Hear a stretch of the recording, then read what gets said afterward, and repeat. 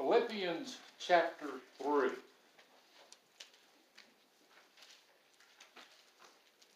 It's been a little while since we've been in Philippians, and so just as a way of reminder to you to kind of give you a quick overview of where we were and where we are going to be, Paul wrote this letter to the church at Philippi.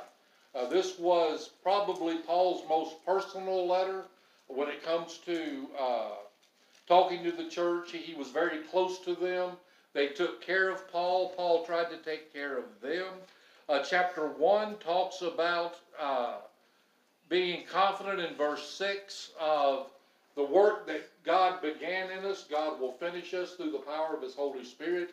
That is a blessing to me to know that my finished work does not depend upon my obedience. My finished work does not depend upon my power, but God says, what I started in you, I will finish. And that's a blessing. That is a confidence to me. Also, this chapter 2 then talks about being in Christ and finding our fellowship in Christ. And it talks about how Jesus Christ left heaven he was a king in heaven. He was God in heaven, and He humbled Himself and became a human being. And He lived with us. He dwelt among us. He died for us. And that if we're going to be the kind of Christ-like people we would like to be, we need to learn to be humble as well. And that was our lesson pretty much out of chapter 2. And then he gave us a couple of examples of Timothy and Epaphroditus, of men who humbled themselves and became servants for the church. But then we get into chapter 3, and we're going to read the first 6 verses this morning. We introduced chapter 3 a few weeks ago. We're going to kind of quickly review what we talked about and then take it a step further. Finally, my brethren, rejoice in the Lord. To write the same things to you, to me indeed is not grievous, but for you it is safe. Beware of dogs, beware of evil workers, beware of the concision. For we are the circumcision which worship God in the Spirit, and rejoice in Christ Jesus, and have no confidence in the flesh. Though I might also have confidence in the flesh, if any other man thinketh he hath whereof he might trust in the flesh, I more. Circumcised the 8th day of the stock of Israel, of the tribe of Benjamin, a Hebrew of the Hebrews, as touching the law, a Pharisee, concerning zeal, persecuting the church, touching the righteousness which is in the law, blameless. But what things were gained to me, those things I count loss for Christ. Paul here starts by giving us a couple of commands. And the first command that he gives us is found in verse 1. He says, finally, my brethren, rejoice. And Paul must have been a Baptist preacher, because he says finally, and then he goes on for 44 more verses. But the more I've thought about this, and since the last time we've been together, Paul doesn't know for sure whether or not he is going to ever see these Philippian brethren again. He doesn't know. So he's saying, finally, and I think it's like, as I come to the end, this is what I want you to remember. My grandfather, as he was passing away of brain cancer, he told me, he said, son, the last thing I want to tell you is you be faithful to the Lord. That's where your anchor is. He had something he wanted to remind me of. And so Paul here says, finally, brethren, rejoice. Above all else, rejoice. Don't we need that same advice today? Paul says, I've told you this before. He says, I'm repeating it. He says, it's not a big deal for me to repeat this, and it's a good thing for you. Because the more it's repeated, maybe we might finally get it. We're supposed to be joy-filled people. I've got news for y'all. If you turn on the news, if you get on Facebook, you get on Twitter, you get on the different social media sites, and there's a lot of them, I don't see a whole lot of rejoicing going on, amen? Even among Christian people, we live in a chaotic time, an uncertain time, a fearful time. And Paul says that we need to remember as Christians to rejoice. And not only does he say rejoice, he says rejoice in the Lord. And that's the key to that phrase. That's the key for Christians to be able to rejoice, is to have the basis of our rejoicing in Jesus Christ. You know, if I rejoice in my job, as long as my job is going well, I'm going to be happy.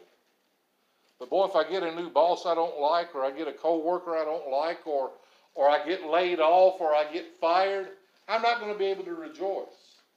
If I rejoice in my health, and you've seen or myself, you've seen these people on Facebook or Instagram, all they do is post selfies all the time. Here's this selfie, here's that selfie, and I'm not saying everybody that does this is this way, but I think an awful lot of people are saying, look at me. Look at how I look how this looks. And not all the time, but let me tell you what, if we are rejoicing in our looks or our health, if you watch TV, my new favorite habit is to mute the commercials when they come on. Just as I feel like I've got power over something. Ha-ha! Click, I can do that. Watch. But then I'll get distracted. The TV show will be back on 2 minutes before I realize it's back on. But if you watch those commercials, how many of those commercials have to do with us being young and good looking and healthy? You may not watch that. Pay attention. But let me tell you what, if you're rejoicing in your health or your wealth or yourself, when your health goes south, and when the looks start to fail, because not only as we get older does our health go south, our looks go south too, literally, and start dropping and dragging. If that's where your rejoicing is, when it goes south, you're not going to have a lot to rejoice about. If your rejoicing is in your country or your president or your party or whatever, when the election doesn't turn out the way you hoped it would, you're not going to be able to rejoice. Paul says, rejoice in the Lord. And he says, I tell you this over and over and over again so that you'll remember. I said this in our Sunday school class, and I really do believe this. I believe we as Christians are on the verge of a next great awakening. People tend to turn to the Lord when things go south. You all remember as well as I do, right after 9/11, the church houses were full. People were talking about church and God. Now understand, when they realized everything was all right, they left as fast as they came. But I am convinced there are people right now with this uncertainty and with the chaos that's going on in the world and whatever's happening. Did y'all notice the price of gas has gone up? And wherever you might be, it may have really gone up. The one day last week at Flying J, it was $2.50 on there, and Flash Station across the street was $2.25. Well, when I came home that evening, they had flip-flopped. Flash was at $2.50 and Flying J was at $2.25, and the next morning they were both at $2.25. Well, not only are gas prices going up and down, people's confidence is going up and down as well. We have an opportunity, and I really do believe this, we have an opportunity right now that we haven't seen in decades as far as being able to have an audience that might be interested in listening. They might not listen, but chances are they might. And let me tell you what is not going to attract those people. We're not going to be a good witness for the Lord if we're throwing our arms up and say, oh, it's all chaos and I don't know what's going to happen and this is awful and this and this and that. Where we will gain an audience is when we say, my hope is built on nothing less than Jesus' blood and righteousness. If people can look at us and see us rejoicing. You remember when Paul and Silas were in prison in Acts 16? It says they were in the inner prison. That means they were chained like this to the ceiling. and like this to the floor. At midnight, what were they doing? Complaining about how their arms hurt? Complaining about how their legs hurt? Complaining about... They were singing praises to God. Rejoice, he says. And once again, it is repetitive. And you know what? It's a joy to me when the Holy Spirit reveals something new to me. But you know what is just as much a joy? It's when the Holy Spirit reminds me of something that I already knew. If I tell you this morning that Christians should rejoice, how many of you have ever heard that before? We've heard that, right? Doesn't it help us to be reminded to say, you know what? We should rejoice. We should be rejoiceful people. And as we leave this idea of rejoicing, this first command, remember the basis for our joy and our rejoicing is not our circumstances, but in the Lord. When you learn to rejoice in the Lord, you can rejoice no matter what your circumstances. Satan can take your health. Satan can take your job. Satan can mess up relationships. Satan can't steal your joy. You've been washed in the blood of the Lamb. You've got something to rejoice about. Amen? Amen. But secondly, in verse number 2, he says to beware or to watch out. I like the term watch out. And he says to watch out for three groups of people. And actually, it's the same group, it's the same people. He just describes it three different ways. He says, first of all, beware or watch out for the dogs. Now, Paul is not talking about poodles and Labrador retrievers. Paul is talking about those scavenger dogs that are vicious and they hang around the garbage dump fighting each other for a piece of meat. Mean dogs. Ankle biter dogs. You ever been around those ankle biter dogs? And y'all may have a Chihuahua, and if you do, I'm not saying anything bad. I'm just stating my observation. And it may be just because I haven't seen it yet.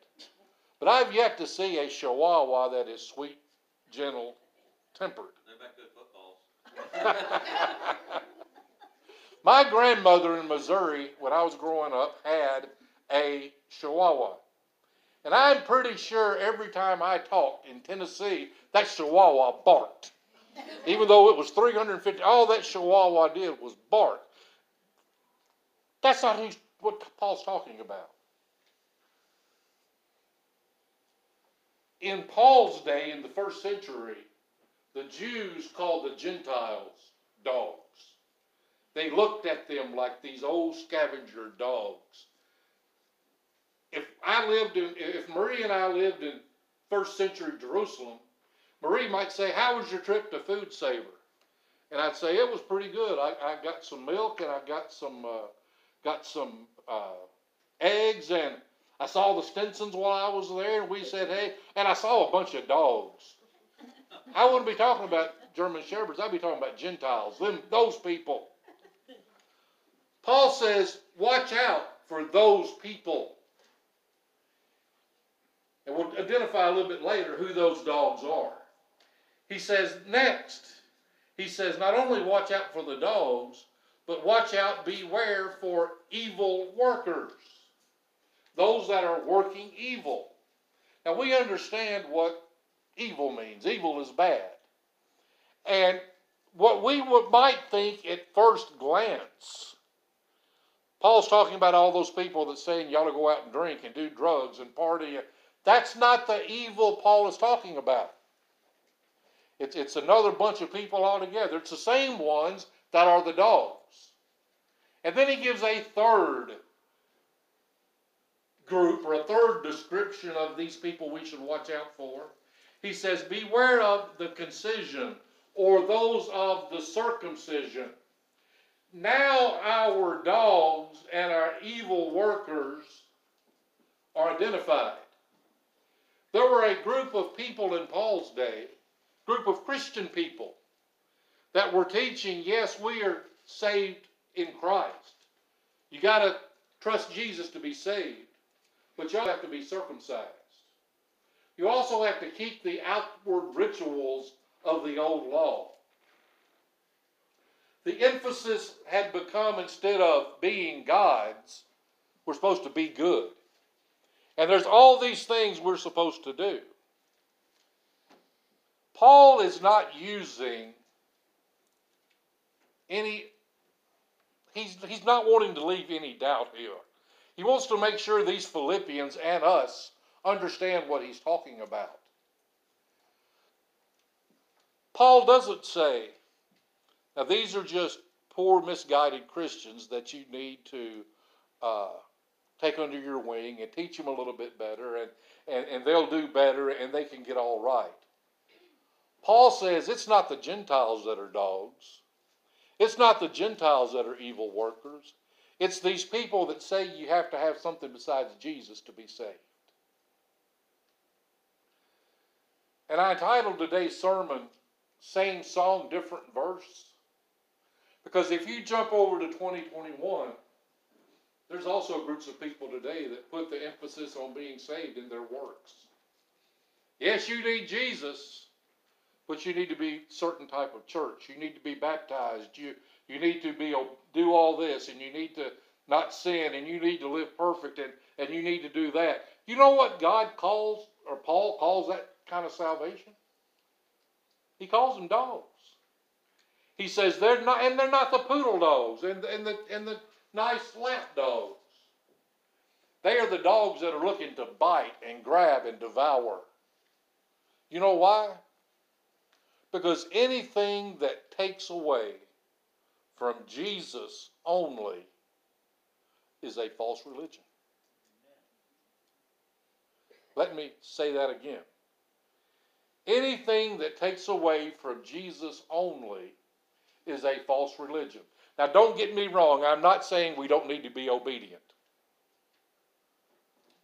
God tells us, you need to be holy. God calls us apart to be holy. Obedience is important, but we are not obedient to get saved. We are not obedient to earn our salvation. We can't do it. We can't be good enough. You know what? Here's another thing you can rejoice in. You can rejoice in the fact that your salvation is not in your obedience, because you can't be obedient enough. I don't know if you're like me, but I can do pretty good for a while. I'll have a good day where I'm in the Lord, and I'll have a good day of being in the Word and being in prayer and doing good things for other people. But then tomorrow, not so much. And I feel really, really bad because I let my Lord down, let my church down, let my wife down, let myself down. Aren't you glad your salvation's not in your obedience? Jesus Christ plus anything else equals chaos. Because who's to decide what you put with Jesus Christ? In Paul's day, it was circumcision and the old law. In our day, it may be baptism or good works. It may be social justice. It may be politics. You know, Jesus plus America equals salvation. Jesus plus Republicans, Jesus plus Democrats, Jesus plus Joe Biden, Jesus plus Donald Trump. Jesus plus anything else will not get you to heaven. The question is, are you washed in the blood of the Lamb? The book of Hebrews says there's no salvation found anywhere else. It's in Jesus Christ. Jesus plus anything else equals chaos. Jesus plus nothing equals everything. Amen. I've said that before, and I'll say it again. Jesus plus nothing is everything. Today, if you say, what did Brother Andy preach about? If all you can remember is Jesus plus nothing is everything. and rejoice in that. It's been a good Sunday, amen? So, according to Paul, anybody who teaches anything else other than salvation by faith alone in Christ alone, they're dogs, they're evil workers, they're mutilators of the flesh. So he says we need to watch out. And that's where we stopped a few weeks ago. Paul continues with an explanation in verse 3. He says, for we are the circumcision.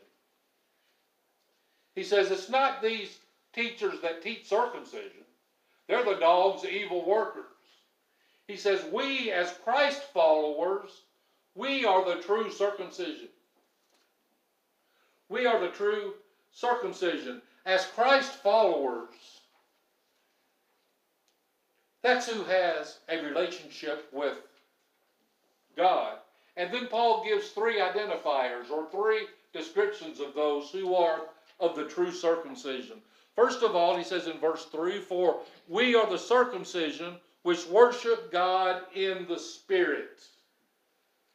So we know that we're of the true circumcision. We know we're of God. We know we're a true Christian if we worship God in spirit. It's not about the outside. Did you know we can worship God in a building here in Fairview, Tennessee? And God's happy about that. We can worship. We can have fellowship.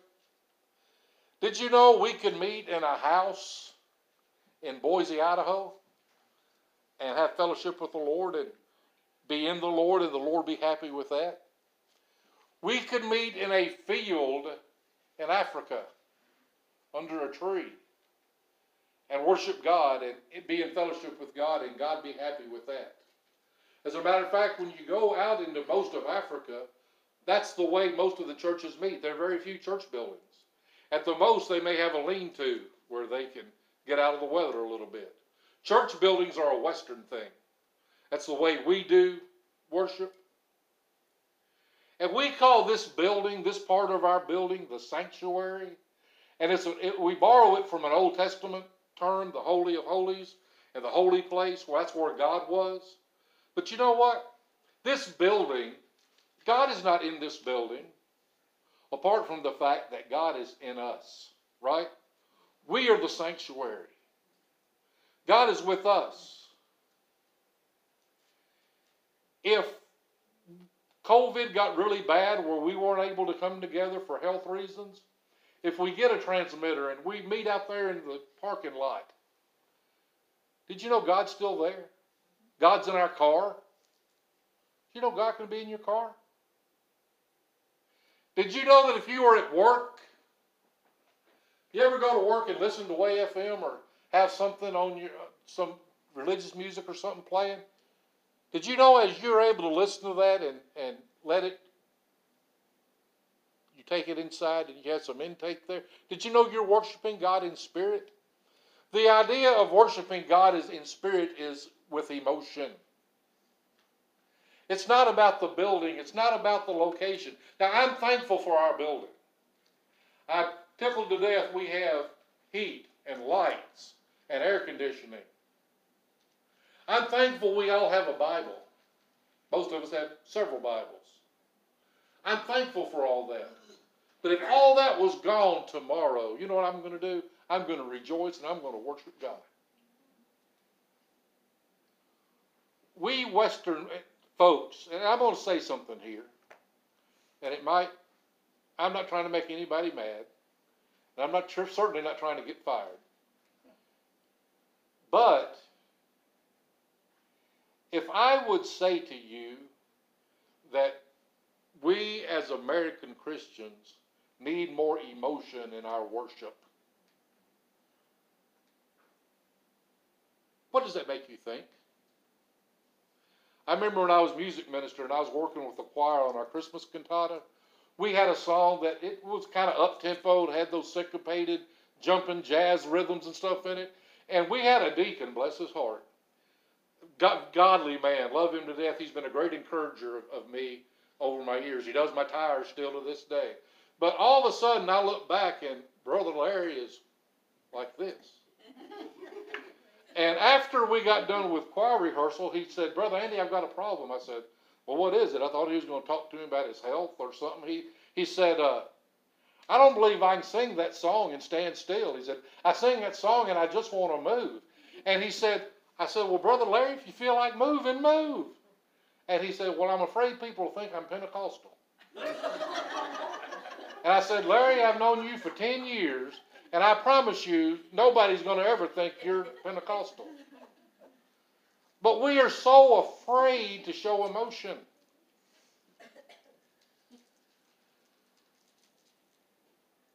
The church I grew up in, I remember growing up, we had a lady visit one Sunday. And boy, she was raising her arms, and she was singing, praise the Lord, hallelujah. And one of the elders went and told her, said, we don't do that here. And she said, well, I can't help it, I'm in the Spirit. And he said, well, you didn't get it here.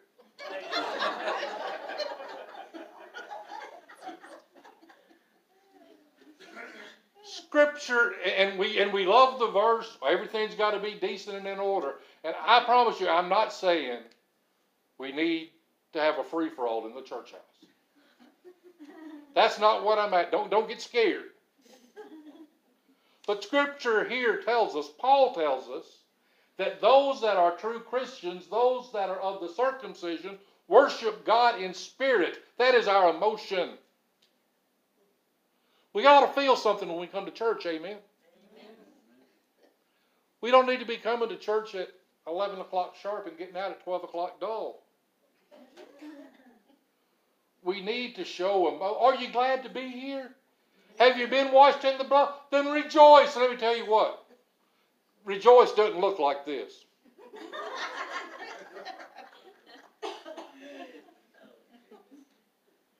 I ought to be able to see your smiles behind your mask. Amen. You ought to be able to see mine. Those that are of the true circumcision, they worship God in spirit. Secondly, Paul says, those that are of the circumcision, they rejoice in Christ Jesus. There's that word rejoice again. The theme for Philippians, it's the letter of joy.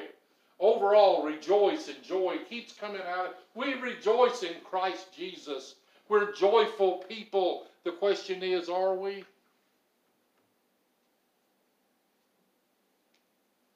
Or are we miserable?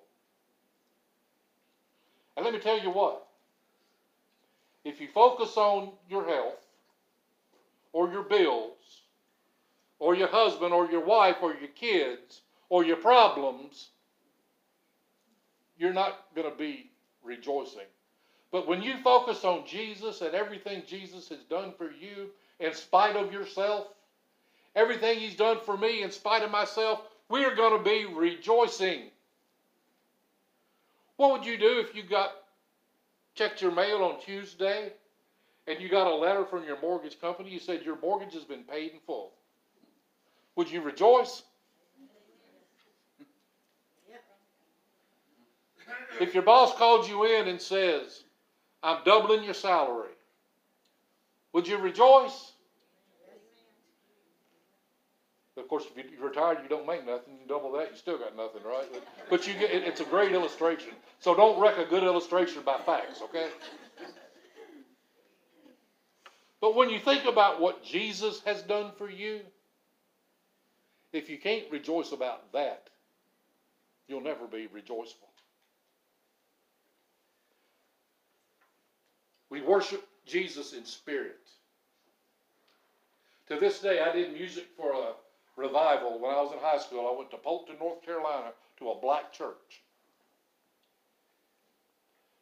And to this day, it's the most spirit-filled worship I've ever been a part of. I didn't want to leave. You know, they clapped their hands, they raised their hands, they amen, hallelujah. The preachers I was with, he was the preacher at our home church as well. He looked over at me. He said, "If you ever tell anybody I said this, I'll deny it." He said, "But that's the most blessed week I've ever had." He said, "I almost dread preaching on Sunday because back to Sunday we were back to."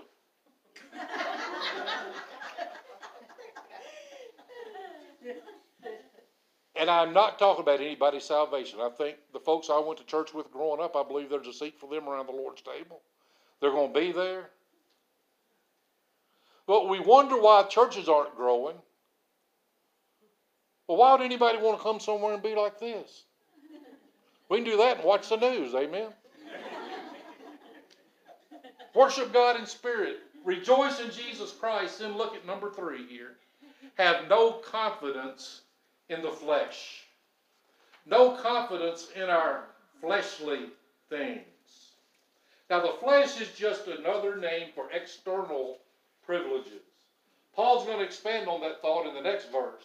But Paul says, I am not putting my confidence in my upbringing, in my natural qualities, in my gifts, in my possessions, in my traditions, or my education. Paul doesn't say, well, my good outweighs my bad. Paul says you don't need to have confidence in the flesh. Well, how do we have confidence in the flesh? Paul gives us 4 ways here. Look at verse 6 or verse 5.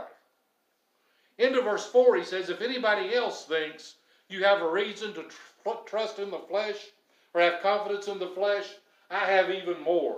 He says, though I might circumcise, verse 5, of the 8th day of the stock of Israel, of the tribe of Benjamin, a Hebrew of the Hebrews, as touching the law, a Pharisee, concerning zeal, persecuting the church, touching the righteousness which is in the law, blameless. Let me tell you what having confidence in the flesh is. First of all, it is trusting in our heritage. Trusting in our heritage. Paul says if anybody else could trust in the flesh or have reason to trust in the flesh, I could. He says, I was circumcised the 8th day of the stock of Israel of the tribe of Benjamin. I am a Jew. I am of the nation of Israel. I've been circumcised. My heritage. He says, if I could have confidence in the flesh, my heritage gets me where I need to go. Well, just like Paul couldn't trust in his heritage, we can't trust in our heritage. Jesus saves more than middle-class American people. We are not going to heaven. We are not saved. We do not rejoice in our heritage, where we were born. You know why most of us were born in America? Did you have anything to do with it? Neither did I. We were born in America because our parents were in America. I can go all the way back to like 1700 when my great something, grandfather, I guess, came over from Germany. Came from Germany to Virginia. I'm an American because that's where I was born here. I can't take confidence in that. Jesus didn't save me because I was an American. Now, don't get me wrong. I'm thankful to be American. I think America is the greatest country in the world. She's worth defending. She's worth fighting for. But my salvation has nothing whatsoever to do with my heritage. I can't have confidence in that. Because guess what? When the Bible was written, the New Testament was written, when Paul wrote this to the Philippians, the church at Philippi, Rome was the empire of the world. Israel was a slave. They were slaves to Rome. Where's Rome today? Italy's there, but the Roman Empire's gone. If you had confidence in the Roman Empire, you're in trouble. Paul says if I had confidence being an Israelite, I'm in trouble because salvation doesn't come through Israel anymore. So salvation doesn't come through our heritage. Secondly, verse 5, he says, I'm of the tribe of Benjamin, a Hebrew of Hebrews, as touching the law, a Pharisee. Our salvation, we don't, confidence in the flesh, we get it by trusting in our heritage. We also get it by trusting in our religion. Somebody says, well, I'm a 5th generation Baptist. When I was at Eagle Creek, we had some members there that their family helped start the church in 1886. And sometimes they let you know that. You know, my great-great-grandfather did this or did that. And while that is wonderful, our religion's not going to save us. Because the sign outside that says Old New Hope Baptist Church, that's not the reason I'm going to heaven. Amen? Amen. That's not the reason you're going. You can't have confidence in that. Because there's some folks with church signs on in their yard that they're not saved because they've never known Jesus as their Savior. If you're trusting in your church to get you to heaven, you're not going to get there. Jesus says, I am the way, the truth, and the life. No one comes to my Father but by me. Baptist preacher was door knocking one time and asked this fella, said, I'm the pastor at the Baptist church down the road. I want to know if you'd come to church. He says, well, I'm a Methodist. And the pastor said, why are you a Methodist? He said, well, my mom and daddy were Methodists, my grandmama and granddaddy were Methodists, and my great-grandmama and my great-granddaddy were Methodists. And so the pastor thought, he said, well, let me ask you a question. He said, what if your mom and daddy were morons? And your grandfather and grandmother were morons, and your great-grandmother and your great-grandfather were morons. He said, what would that make you? The guy thought, he said, I get it. He said, that'd make me a Baptist. Y'all, we got folks out there that are trusting their religion to get them to heaven. Their mama goes to church. You'll be surprised how many inmates I talk to.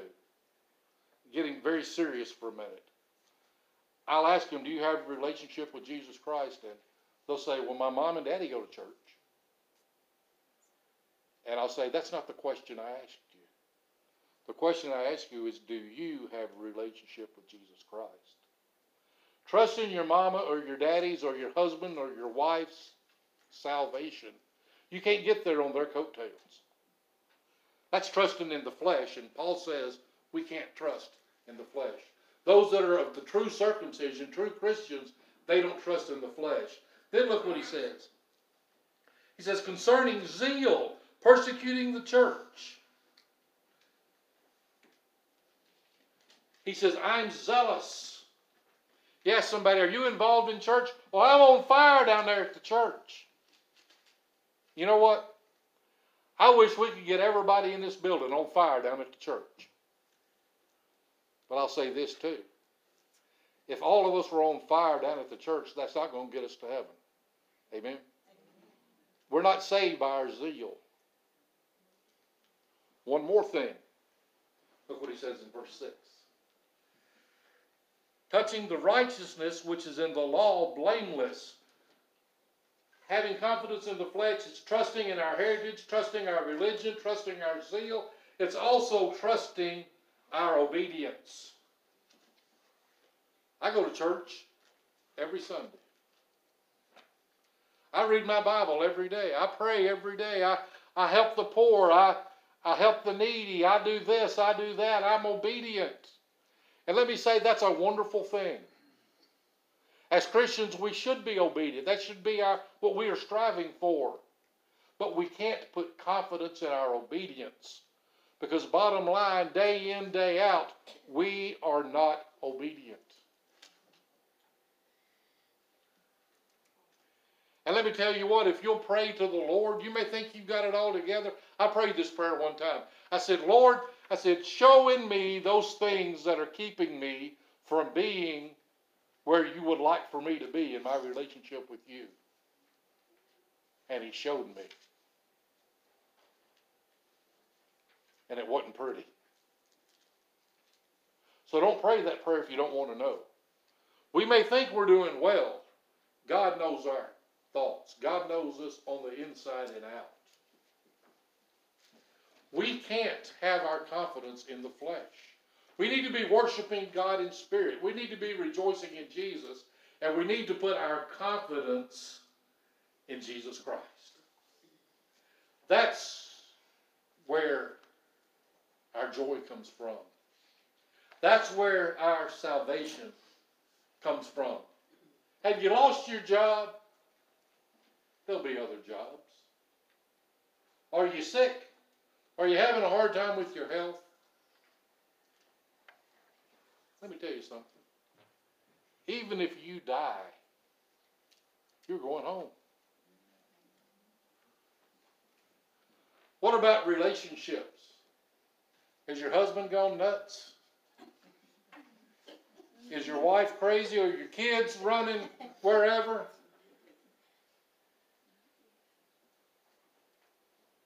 God's got them. Your husband might do good today. He's going to mess up again tomorrow. Your kids might get on the right track today. But you know the best prayer you can make for your husband, wife, and kids is, Lord, draw them close to you. Because confidence and joy in anything other than Jesus is not going to get you where you want to go.